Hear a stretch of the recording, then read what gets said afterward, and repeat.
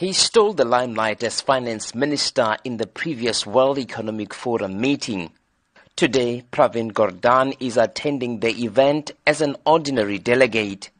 He says he's interested in the issues discussed at this forum. Well, I was invited in the first instance. Secondly, in my previous capacity, I was part of organizing this particular event. But I'm still interested in some of the issues that the forum itself is looking at around leadership, around inclusive growth.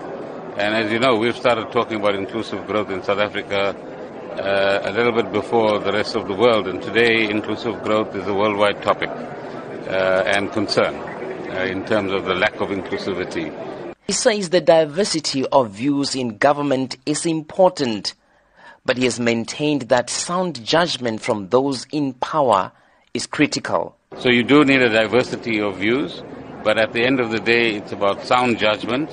It's about whether the direction, decisions, and policy choices you make are consistent with the challenges that you face in your own environment. And there's also room for experimentation, but let's call it safe experimentation in our environment as well.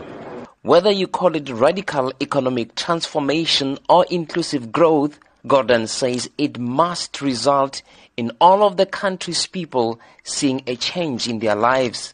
He says a lot has been achieved in the past 23 years, but more can still be done.